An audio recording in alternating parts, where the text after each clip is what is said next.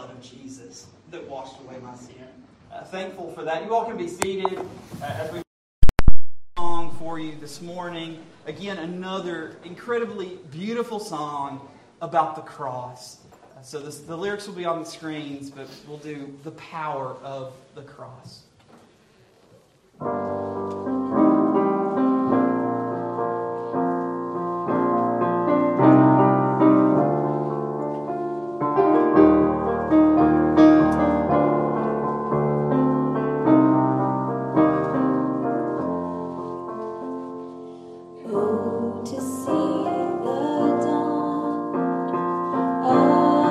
Darkest day, rise.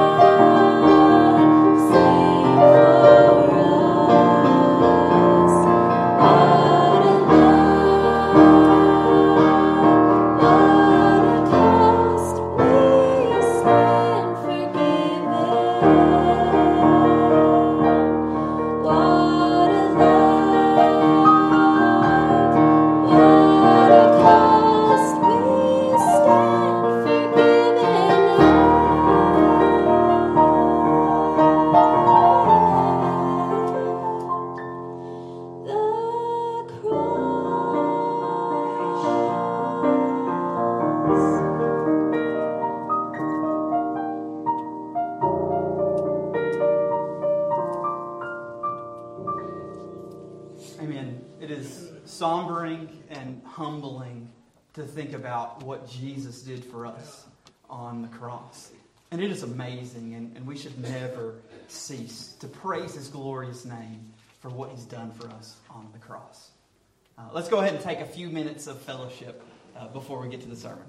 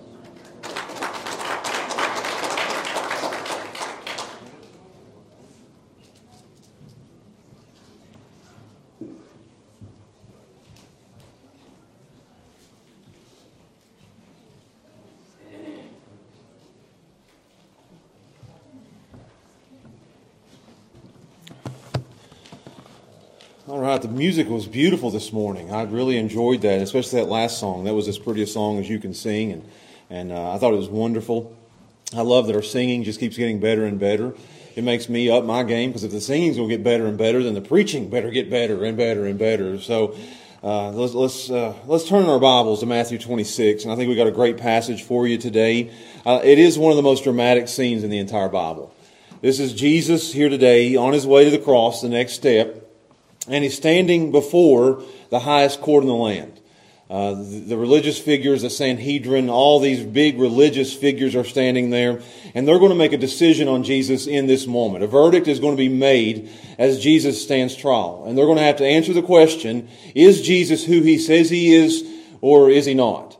And that's a decision that every single one of us is going to have to make. You're going to have to decide for yourself, and we're going to do that today, whether Jesus is who he says he is, the Son of God, the Christ, or is he not? So a verdict has to be made here by these men, and a verdict has to be made today by you sitting in the pews. And it's not just you. I think everybody in the world has to come to a decision, a verdict on who is Jesus Christ. So here today we're going to look at Jesus on trial. So let's stand together. I want to read to you verses 57 to 68. We're going to have Jesus on trial. Verse 57, it says, And they that had laid hold on Jesus led him away to Caiaphas the high priest, where there was the scribes and the elders were assembled. And Peter followed afar off into the high priest's palace and went in and sat with the servants to see the end. Now the chief priests and the elders and all the council sought false witness against Jesus to put him to death. But they found none. Yea, though many false witnesses came, yet found they none. At the last came 2 false witnesses, and said, This fellow said, I am able to destroy the temple of God, and to build it in 3 days. And the high priest arose and said unto him, Answerest thou nothing? What is it which these witnesses against thee? But Jesus held his peace. And the high priest answered and said unto him, I adjure thee by the living God, that thou tell us whether thou be the Christ, the Son of God. And Jesus saith unto him, Thou hast said. Nevertheless I say unto you, hereafter shall ye see the Son of Man sitting on the right hand of power and coming in the clouds of heaven. Then the high priest rent his clothes, he tore his clothes, saying, He hath spoken blasphemy. What further need have we of witnesses? Behold, now ye have heard this blasphemy. So what think ye? They answered and said, He is guilty of death. Then they spit in his face, and they buffeted him, and others smote him with the palms of their hands, saying, Prophesy unto us, thou Christ. Who is he that smote thee? They made their decision.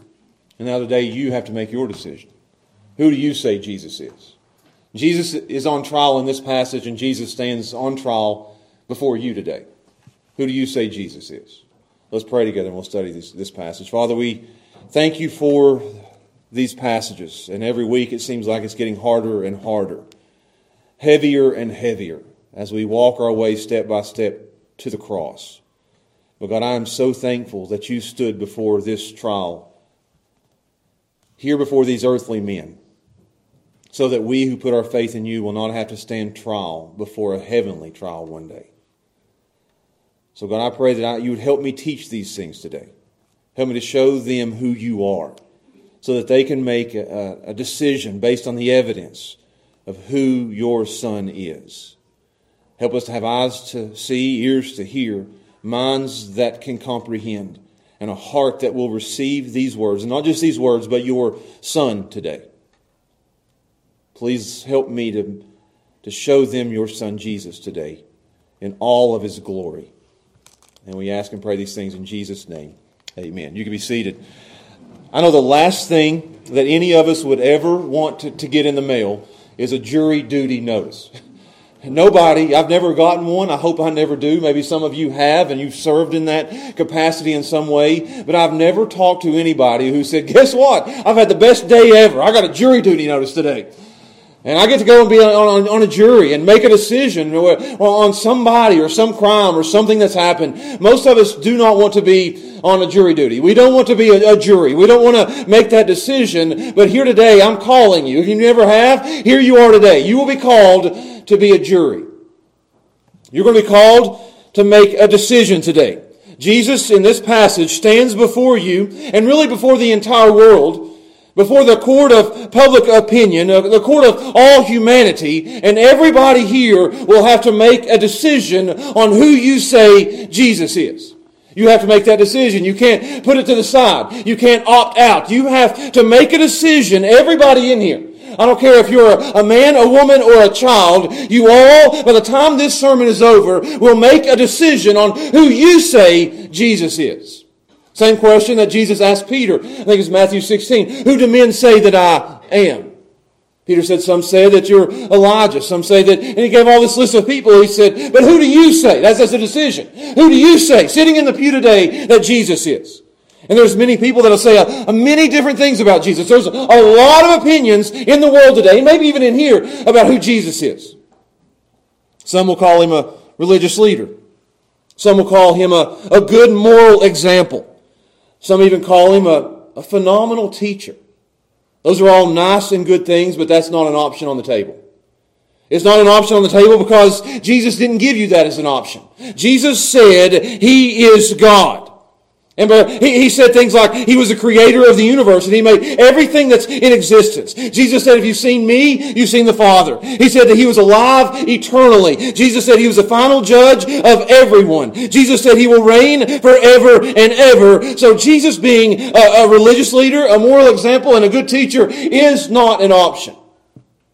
C.S. Lewis said you have three options. He said Jesus, because He made the statement that He's God, is either one, a lunatic. He's out of his mind. He's crazy. You wouldn't listen to anybody who said He was God. So He's either a lunatic, He's a liar, and the worst liar of all time. Or He is exactly who He said He is. He is Lord of all creation. There's your options. So I'm giving you your options at the outset. You have three options. Jesus is a liar, a lunatic, or He is Lord, and everybody in here must bow the knee to Him today. That's the only options that you have. None of these nice things that the world says about Him. Oh, he's a good moral teacher. He's an example. He's a good guy. None of those things. He's either Lord or He's not. There's your options. And we all have to decide. You have to look at the evidence and make the final verdict. Is He God or isn't He? And that's the same decision that they're making here on this trial. It says in verse 57 that Jesus has been arrested. They've laid hold of Him. His hands are bound. He's alone. He's on his way to the trial, bound like a sheep before the slaughter. John Calvin said He was bound so that our souls could be loosed. It says there that Jesus, and they laid hold on Him and led Him to trial. This is the first of 6 trials that He's going to have by the time morning comes around. This is somewhere in the middle of the night. He's going to have 3 religious trials. He'll go before Annas and Caiaphas and then Caiaphas again. And then he'll have 3 civil trials before Rome. Pilate, Herod, and Pilate. So Jesus is going to be under trial by both the religious authorities and the civil authorities. This represents the entire world is going to make a decision on Jesus in this moment. Here in verse 57, it says you have Caiaphas, the high priest. You have the scribes and you have the elders. It says down in verse 59, you have the chief priests and the elders and the entire council, which makes up of 71 total people who are standing trial, or Jesus standing trial under. These are the most powerful men of the day. This would be the equivalence of our Senate and our Supreme Court making a decision on one man. This is the highest court in Israel, the Supreme Court of Israel. And they're all going to look at the evidence and they're going to make a decision on who is Jesus. Is He who He said He was or is He not? The verdict here for them and the verdict here for us has massive eternal consequence. Your eternity is weighing in the balance. Will you go to heaven or hell? And it's all determined by the decision you make here today on who Jesus is. So we're going to look at this. This is going to be a trial. I want you to look at three points, 3 parts of a trial, and I want you to come to a verdict at the end. So, hear ye, court is now in order. Starting with number 1, I want to show you the witnesses of the trial. It says in verse 59, now the chief priests and the elders and all the council, that's 71 men, highest court in the land. They've all gathered, they've all assembled, they've all come together. And why have they come together? In the middle of the night, it says in verse 59, these chief priests, the elders, the council, the high priest, anybody in Israel have come together and they've come to seek out, sought, that's to look for That is to continually look for. This word here, it's a great word. It is to search high and low for. To search all over for. I mean, they're looking all over Israel for, what does it say? False witnesses. They're looking for liars. They're not looking for the truth. They're not trying to figure out, is he really who he said he is? They're not looking for people to say, yes, he is the Son of God. Yes, I can affirm that he is. That his words prove it and his works prove it. They're not going out looking for Lazarus. Bring me the dead man.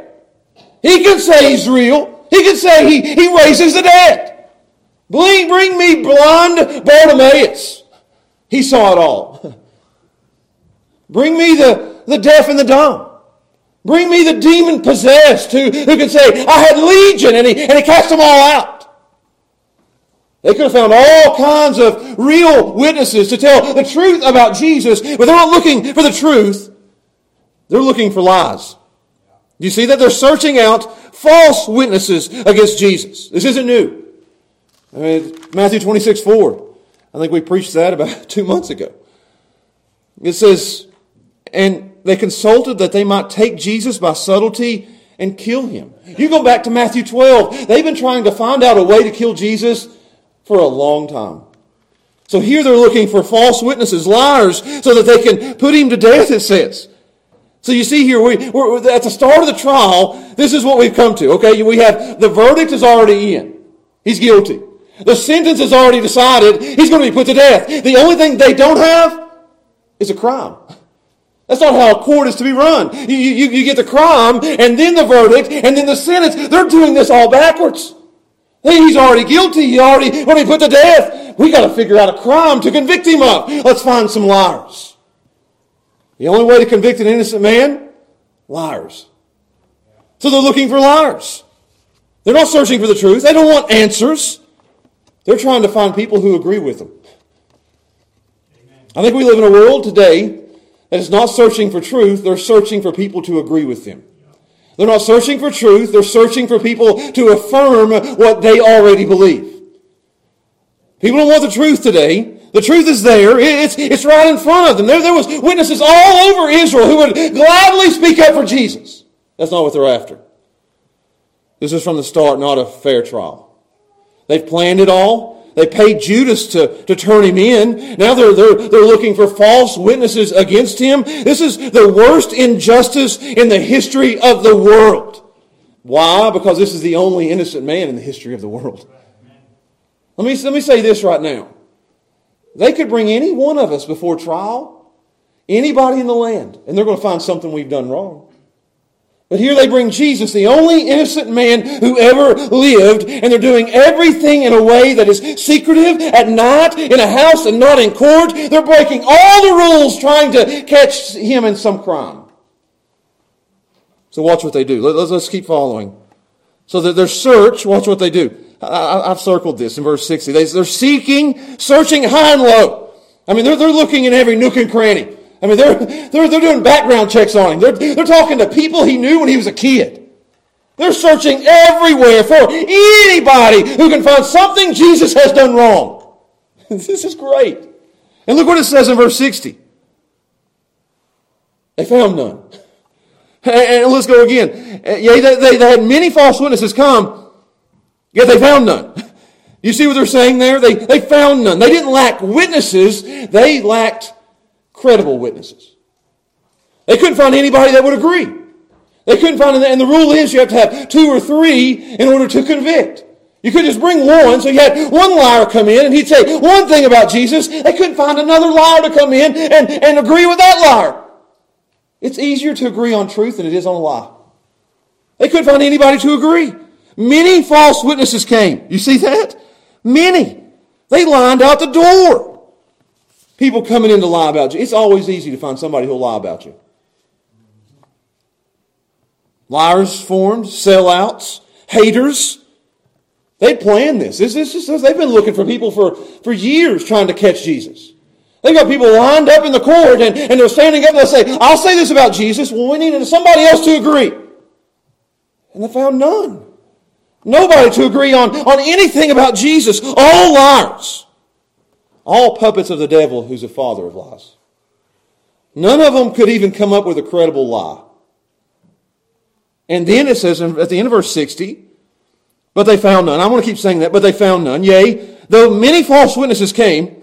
Again, there's lines upon lines upon lines upon lines of people who are showing up to lie about Jesus, and none of them agreed. They found none. And at the end, finally, we got two guys to agree. Two guys show up and they say the same thing. They're going to lie about Jesus, and here's what they say.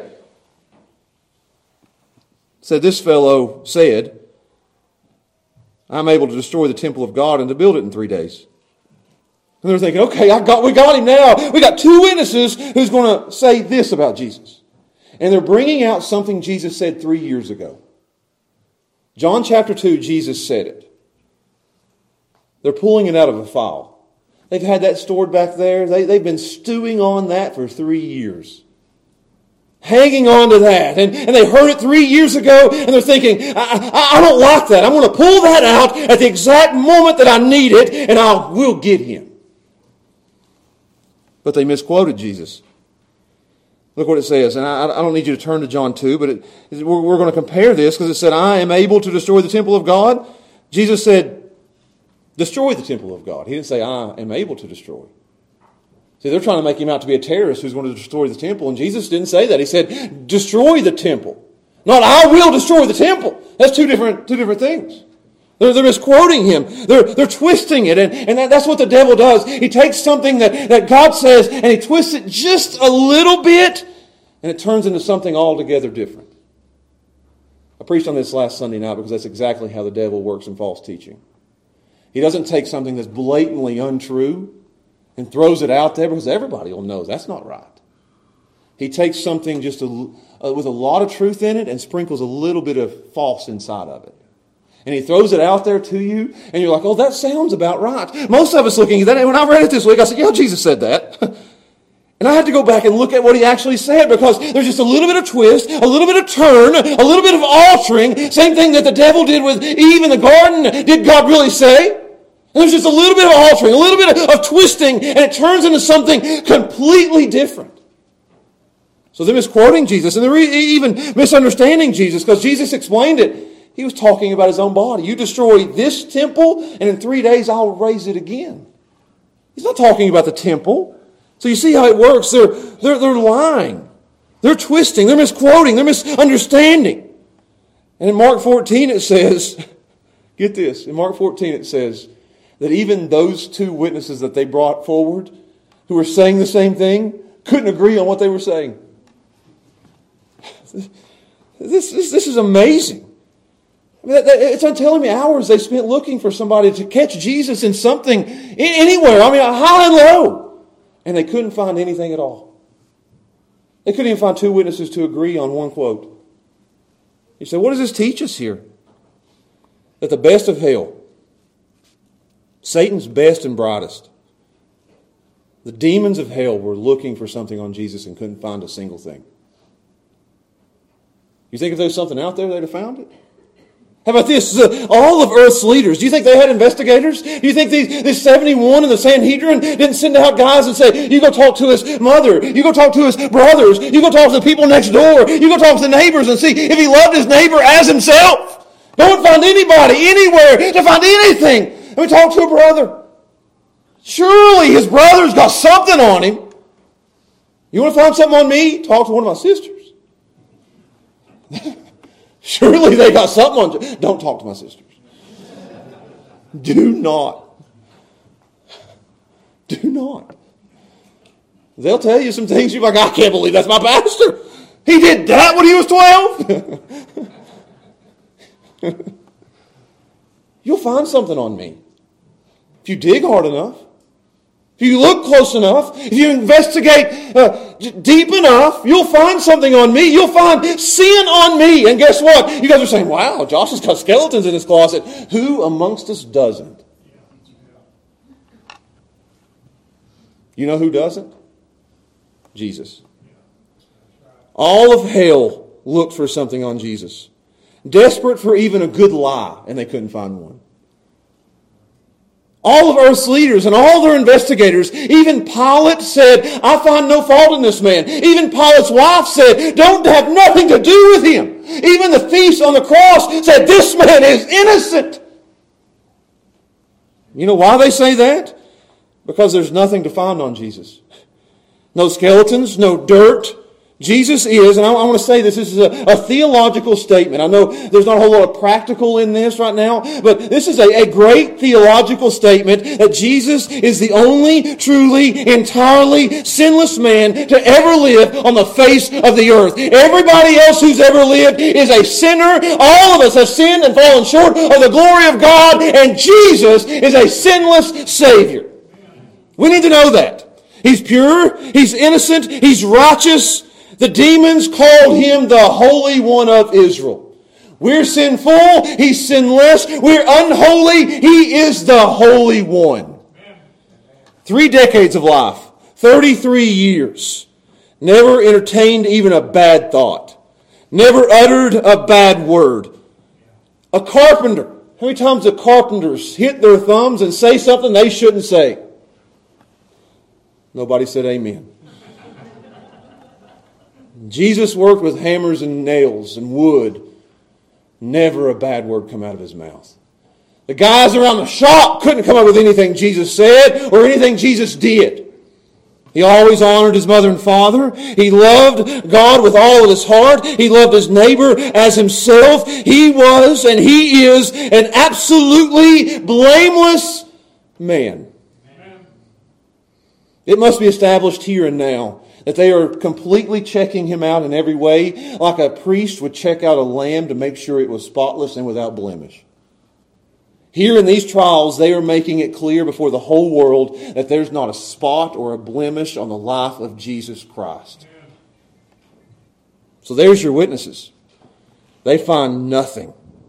Their case is falling apart fast. There's nothing there. That's where we are at the witnesses. So now we move from the witnesses to the questioning. The high priest, it says in verse 62, he's had enough. They put all this together and it's all falling apart. Like a house of cards. It's just all tumbling down. Like Humpty Dumpty fell off the wall and had a great fall. This thing is falling apart. And the high priest says, I've had enough. I'll question Jesus. This isn't going well. So he speaks up and begins to interrogate Jesus with 2 questions. It's like Jesus takes the stand. The witnesses have come up, took the stand, nothing. Witness after witness after witness, and now they interrogate Jesus and set Him before the council. And he gets 2 questions. Question number 1, look at it. The high priest arose and said unto him, "Do you going to answer nothing? What is it which these witnesses against thee?" So he's saying, you're not going to answer anything, Jesus? That's the first question. You're not going to say anything? You sit there and not say a word at all? You're not going to defend yourself? Don't you know how serious these charges are? What charges, Don't you see? Why aren't you saying anything? Jesus has sit there with a straight face the entire time as liar after liar after liar after liar said things about Him, and He didn't speak a word. So the high priest says, why won't you say something? Anything. Talk.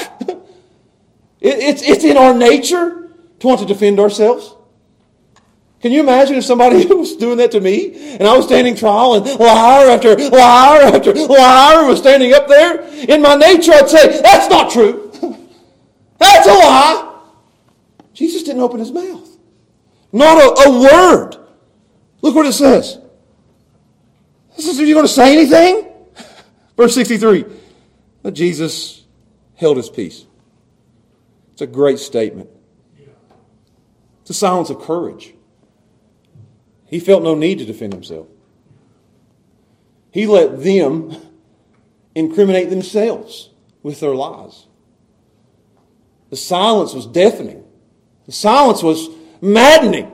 As they lied and Jesus said nothing, it's as if they were saying, He's innocent, He's innocent, He's innocent. Under the law, Jesus didn't have to say anything. He had the right to remain silent. Under Scripture, Jesus had to remain silent because the Bible says, like a sheep before the shearers is dumb, he opens not his mouth. But let me show you something else here. That the silence of God is actually the judgment of God upon these people. Amos said the worst famine that a nation can have is a famine of the Word of God. That when God no longer speaks, it's a judgment upon a people.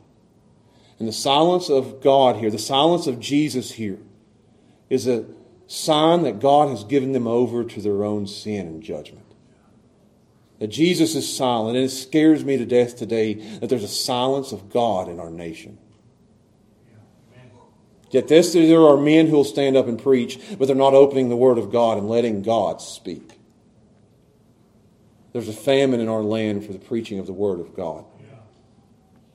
It's a greater famine than anything that can happen politically or economically. It's a famine spiritually where the Word of God is not being heard in our nation. And even in the places who do preach it and who do speak the truth, people aren't coming to listen to it. There's a famine in the land. There's all kinds of voices that are being heard today, whether it be on the news or social media or wherever it may be. But the voice that we need to hear is the voice of God coming from the Word of God. There's a famine in the land, and it's the judgment of God upon our nation. So Jesus sits there majestically calm.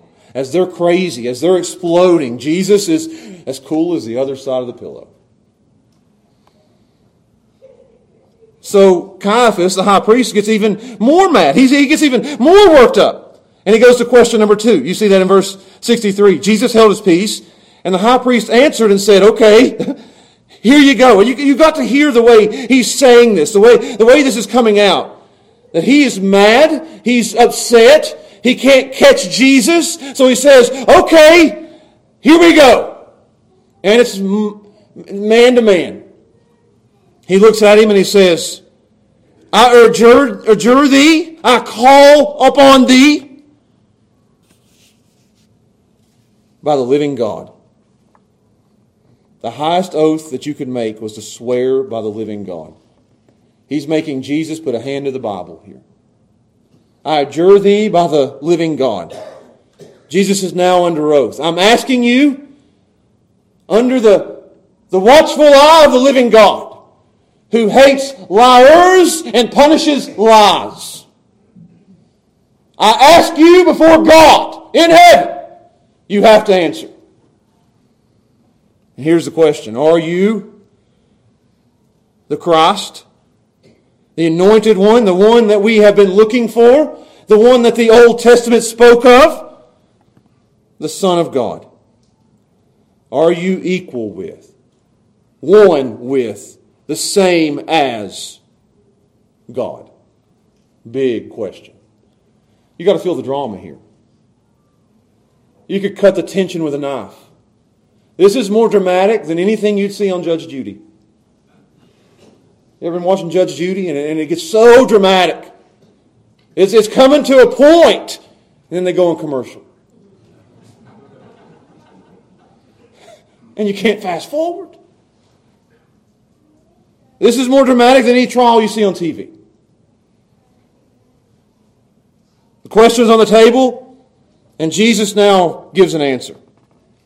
And I don't think it's an answer, I think it's a confession. He stands here, you see, he says, are you before the living God, the Christ, the Son of God? And Jesus says unto them, and this would be, Jesus confesses unto him, and it's not just to him, this is before the high priest, the whole council, the whole world is going to hear what Jesus has to say. We sitting here today will hear the words that comes out of Jesus' mouth. It's straightforward, it's decisive. I love it. It's bold, it's unwavering, it's to the point. Jesus doesn't mumble, Jesus doesn't stumble, Jesus doesn't whisper. Jesus tells it like it is. And out of his mouth is the first truth that they've heard in that entire assembly the whole night. Under oath, before the highest court of the land, Mark 14 says the first words out of his mouth is, I am. Ego eimi, the name of God. Yahweh. He says here, you said it. I like that. You got that right, buddy. You bet, they get it this way. He's saying here, you better believe it. You got it. And he adds Daniel 7. He quotes Scripture. Jesus is never caught off guard. He's always got Scripture on the tip of his tongue. He says, you've said it. You got it, buddy. And nevertheless, it's a great word. I don't want to spend a whole lot of time on nevertheless. Charles Spurgeon preached a sermon that I read this week called Nevertheless Hereafter. That was the title of the sermon. Just on those two words, nevertheless and hereafter. The word nevertheless is, it might not look like I am right now. You with me? It might look bad right now because Jesus is standing before the council and he has been sweating great drops of blood. So his whole clothes, his robe is covered in blood and sweat, and he's had a long night and he's not been eating and it's been a terrible week. And Jesus looks bad. He's probably at the weakest of his weakness. And he stands before the Sanhedrin and he says, you said it, buddy. I am the Christ, the Son of the living God. And nevertheless, it don't look like it right now, right? I may not look like it here and now. I may look weak. I may be standing alone. I may be forsaken and bloody. I may be one lamb surrounded by a council of wolves. In this moment, I might not look like the Son of God. But hereafter, the tables will turn. You see that? I love the Spurgeon. Nevertheless, hereafter. Right now, it don't look good. That's all of our lives. Those two words. Nevertheless, right now it don't look great. But hereafter it'll be great. The tables will turn.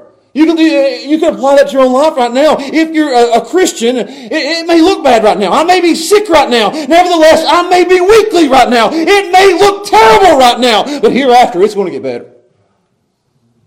America, nevertheless, it looks bad right now. But hereafter, we have no idea what God's going to do with it. Right. Nevertheless, hereafter, he's saying, I look bad now. But hereafter, look what he says, the table's going to turn. He looks ahead, he looks after the cross, and he says, the next time you see me, the Son of Man will be sitting on the right hand of power and coming in clouds of glory.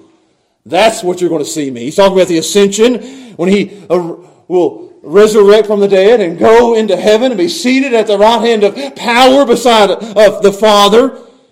And he's going to return. And when he returns, there'll be another court. And there'll be another day. There'll be another trial. And at that trial, the roles will be reversed. And it won't be Caiaphas standing in judge over Jesus. Get this. Today we stand in judgment as we decide and give a verdict on who we say Jesus is. But one day those tables will turn and Jesus will judge us. Caiaphas will stand before Jesus. That's what he's saying. Can you imagine Caiaphas' face when he says that? I don't look it now, but Caiaphas, one day it'll turn. And one day these roles will be reversed and you will stand before me. What a statement. Herod, you'll stand before me. Pilate, you'll stand before me. All you Sanhedrin, powerful men will stand before me. And you'll have to answer to me. Romans 3 says that every mouth will be shut. That in that moment, everybody who stands before Jesus will be silent. Not because they're innocent, but because they have no defense for how guilty they are. Justice will be served. You may call me a liar now, but you will bow the knee and call me Lord then. That's the same thing for the world now. They may look at Jesus and call him a liar and say he's not the Christ, he's not the Son of the living God. You can say whatever you want to then, now, but then every tongue will confess that Jesus is Lord. Yes. This is a clear, and I've got to move on, unmistakable confession of Jesus. That yes, he is the Christ, the Son of the living God. This is the only true testimony that they heard the entire night. This is the only true testimony we hear today. It's all we need. Out of the mouth of Jesus himself, I am the Christ, the Son of the living God. We have here the evidence that Jesus is the only innocent man who ever lived. That's the life that he lived, the words that he said, I am the Christ, the Son of the living God. That's all the evidence. It's laid out before us. And you know what time it is now? You have the witnesses, you have the questioning, and now we come to point number 3, which is the verdict. Look what they say. Let's move on. Verse 65, we have the verdict of the trial. Can you imagine their faces when Jesus said that? Almost like we didn't want him to talk now. Look what he says. Verse 65. Then the high priest, here's the reaction. This is dramatic reaction. This only takes place when something outrageous is said. That he just takes, I don't know how that works. I tried to find a video this week of somebody renting their clothes. He basically just started ripping his clothes off. Ripping them. I mean, this is a high priest wearing nice things, and he just rips it to pieces. This is a dramatic action, maybe even over the top. I can't believe what I just heard. And he says, here's your crime, boys. And it may be the worst crime that anyone has ever committed, that you can commit. Blasphemy against God. The high priest rent his clothes and said, okay, he's spoken blasphemy. You say, what's blasphemy? I got caught off guard this week. I got home. Steph looked at me and she said, Christian's been studying something this week in school, and he wants to know, he wants to ask you a question. I said, what subject? If it's math, I'm out. If it's science, no. History, I'm out. Just. She said, it's Bible.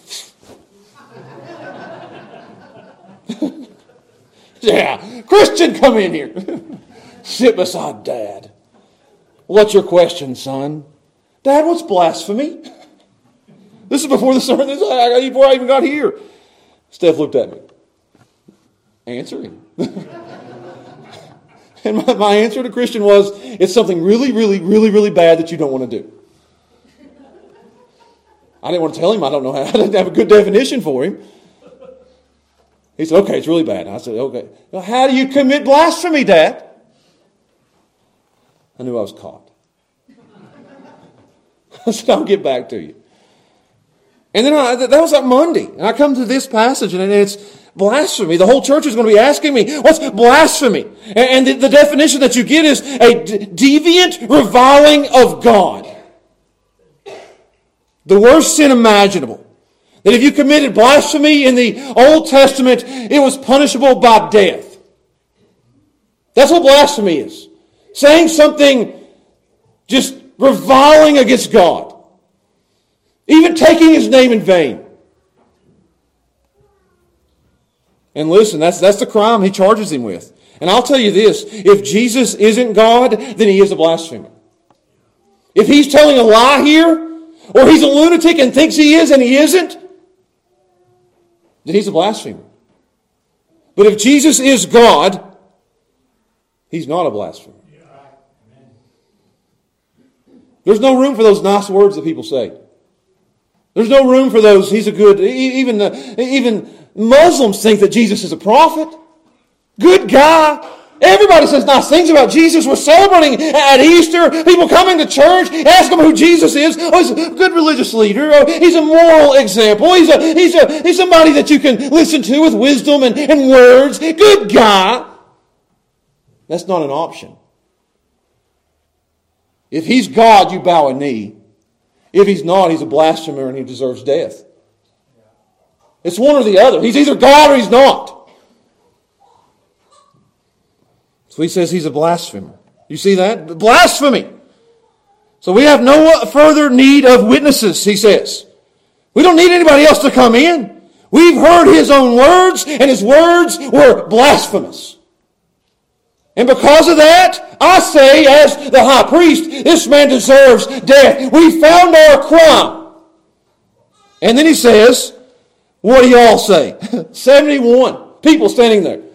We need to vote now. Let me tell you how they'd vote. I've got 15 minutes. You guys might not care, but here's how they'd vote. They'd find a crime. They'd say, okay, we're going to vote. And they'd take a whole day in order to make a decision. You never make a decision like that in a moment.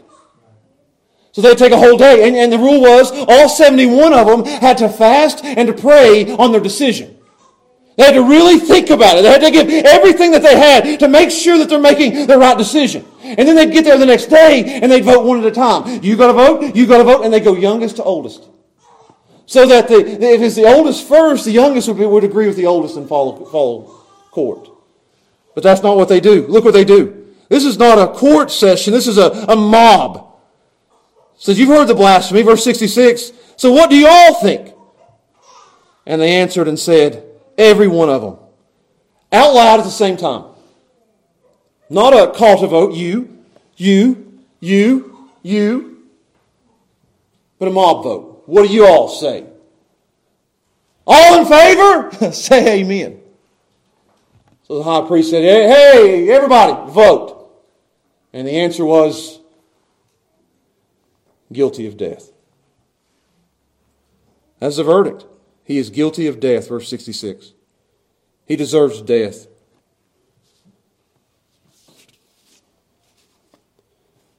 This is guilty. They call him a liar. They call him a blasphemer. They say he deserves death, with all the evidence saying that he is exactly who he says he is.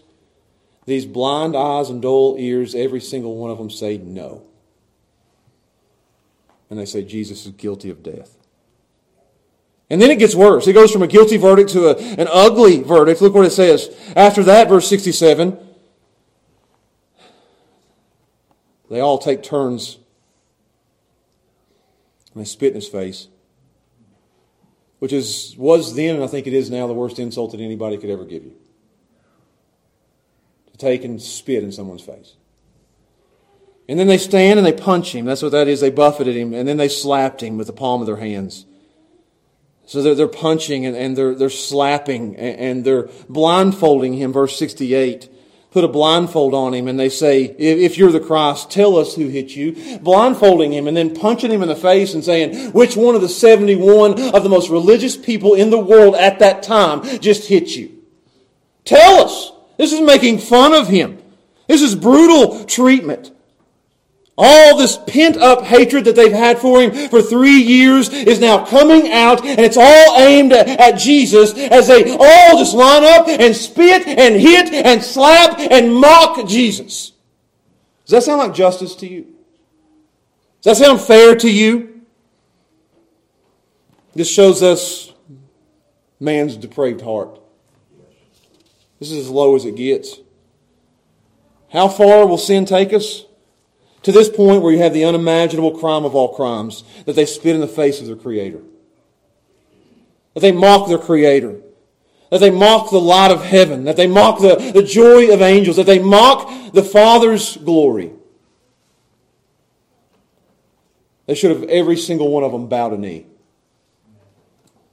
That place should have had 71 men fall on their faces and worship at his feet. But instead, 71 men rose up against him with their fists and spit in his face.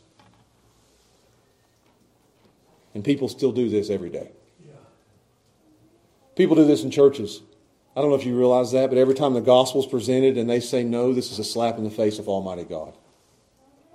When you see the beauty of the face of Christ and His humility and His sacrifice and what He did for you on the cross, and you say no to that in light of all the evidence, you might as well be spitting in His face. Hebrews says that you trample the very blood of Jesus Christ. To see the evidence, to taste the goodness, and to not bow the knee, and to not believe in the Lord Jesus Christ. You're trampling on Christ. If it's not Lord and bowing the knee, then it's nothing but mockery. Don't give me the niceties that the world gives Him. He deserves more than the niceties. He deserves every single one of us to bow our knee and call Him Lord. It not only shows how far sin will go, but it shows how great our Savior is. And I keep saying that. In the midst of the darkest time in the history of the world, when soon the lights of the sky will go out, Jesus always shines the brightest. Look at this. Jesus stood there and took it. Have you thought about that? He took the spit. How many men spit in His face? How many men slapped Him and punched Him and made fun of Him? And He opened not His mouth. Didn't say a word. Just sit there and took it. And I'm glad He took it. This pure, innocent, righteous Savior is treated like a sinner. This innocent man is treated like he's guilty. Charles Spurgeon said, I want to kiss his feet every time I think about them spitting in his face, because he took what I deserve. He who knew no sin became sin for us. He who did nothing wrong stands and is judged and charged guilty in the place of those who are guilty. He stood there and took spit that should have went on my face. He stood there and took punches that should have fell on my face. Slaps on me, mocking me. It should have been me standing judgment before man. But Jesus is becoming, in that moment, my substitute, the Lamb of God, coming to take away the sin of the world. I believe in that moment, as they are crying guilty, that He is beginning to drink the cup of the wrath of Almighty God. This is the moment that He begins to sip. This is the moment that He dreaded in the garden when He was praying. He is becoming sin for us. He is becoming guilty for us. And He's drinking just a sip at a time the wrath of Almighty God that should have fell on me. The curses that should have fell upon me. He's taking my sin, He's taking my guilt, and I'm glad that He stood there as a sinless Savior and began to take my judgment and my punishment. Jesus here stood in earthly judgment so that we don't have to stand one day in heavenly judgment. I'm glad He took it.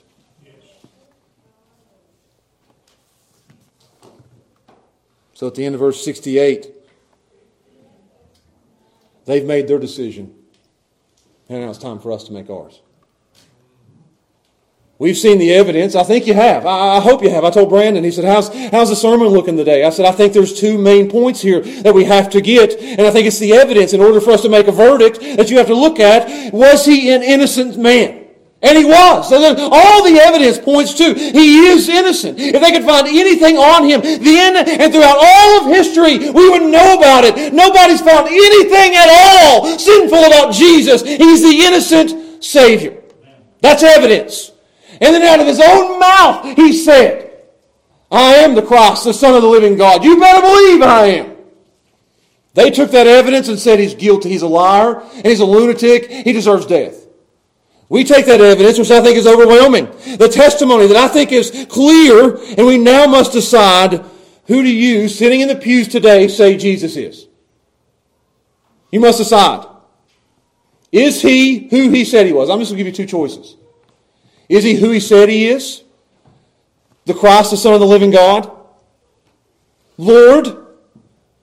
Or is He not? If He's not who He said He is, and that's what you say, then don't you dare say anything nice about Him. Don't you dare. I mean, this may sound bad for me to say, but if you don't think He's Lord and you don't think He is who He said He is, then you need to go home and you need to stop calling yourself a Christian. Don't show up at church. Don't come at Easter. Don't you dare. But if He's Lord, then everybody in this room needs to bow their knee and confess Him as Lord. What do you say bow the knee means? I submit to Him my life and my entire eternity. He is my God and He is my Savior. Yes. And I commit myself to Him. That's bowing the knee. That's crying, Lord.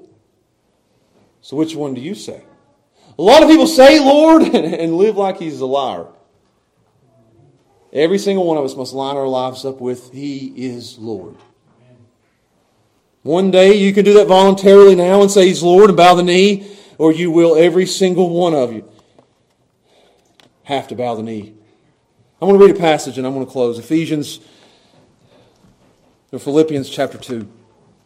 You don't have to turn there. It's a great passage.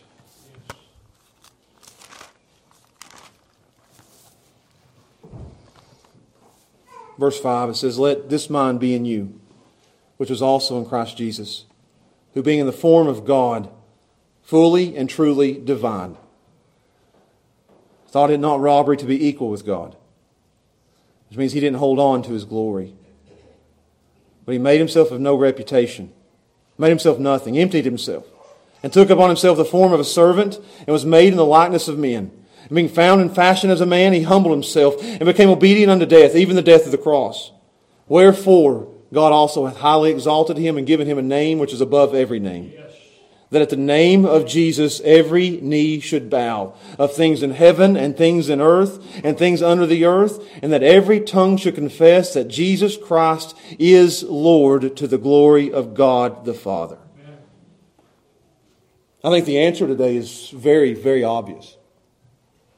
I think there's only one answer. I know there's only one answer. Jesus is Lord. Yes. And I hope every one of you today will confess that with me. There's an old song that says, Jesus is Lord. Every knee will bow, every tongue will confess that Jesus Christ is Lord.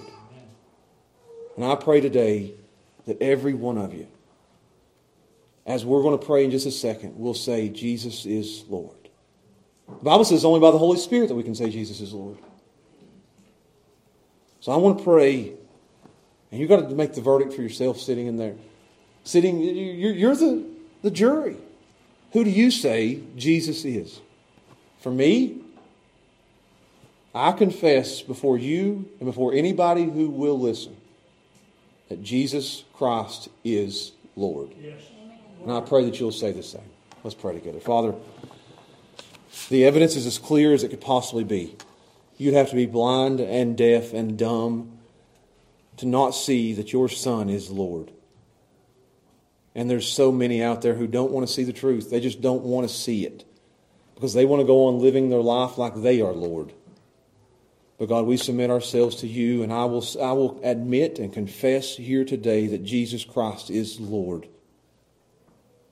And I pray that if there's anybody in here who's never made that confession, that today would be the day that in their heart of hearts right now they would say, Jesus, you are my Lord. That they'd bow the knee. I pray that each and every individual would bow the knee today in this room. I pray the people that will watch this later on will bow the knee that Jesus is Lord.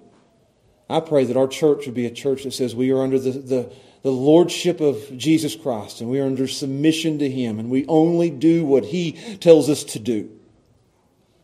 And God, I pray that now, before it's too late, that our nation would even bow the knee to Jesus as Lord. Instead of throwing up their fist in rebellion against Him and committing blasphemy.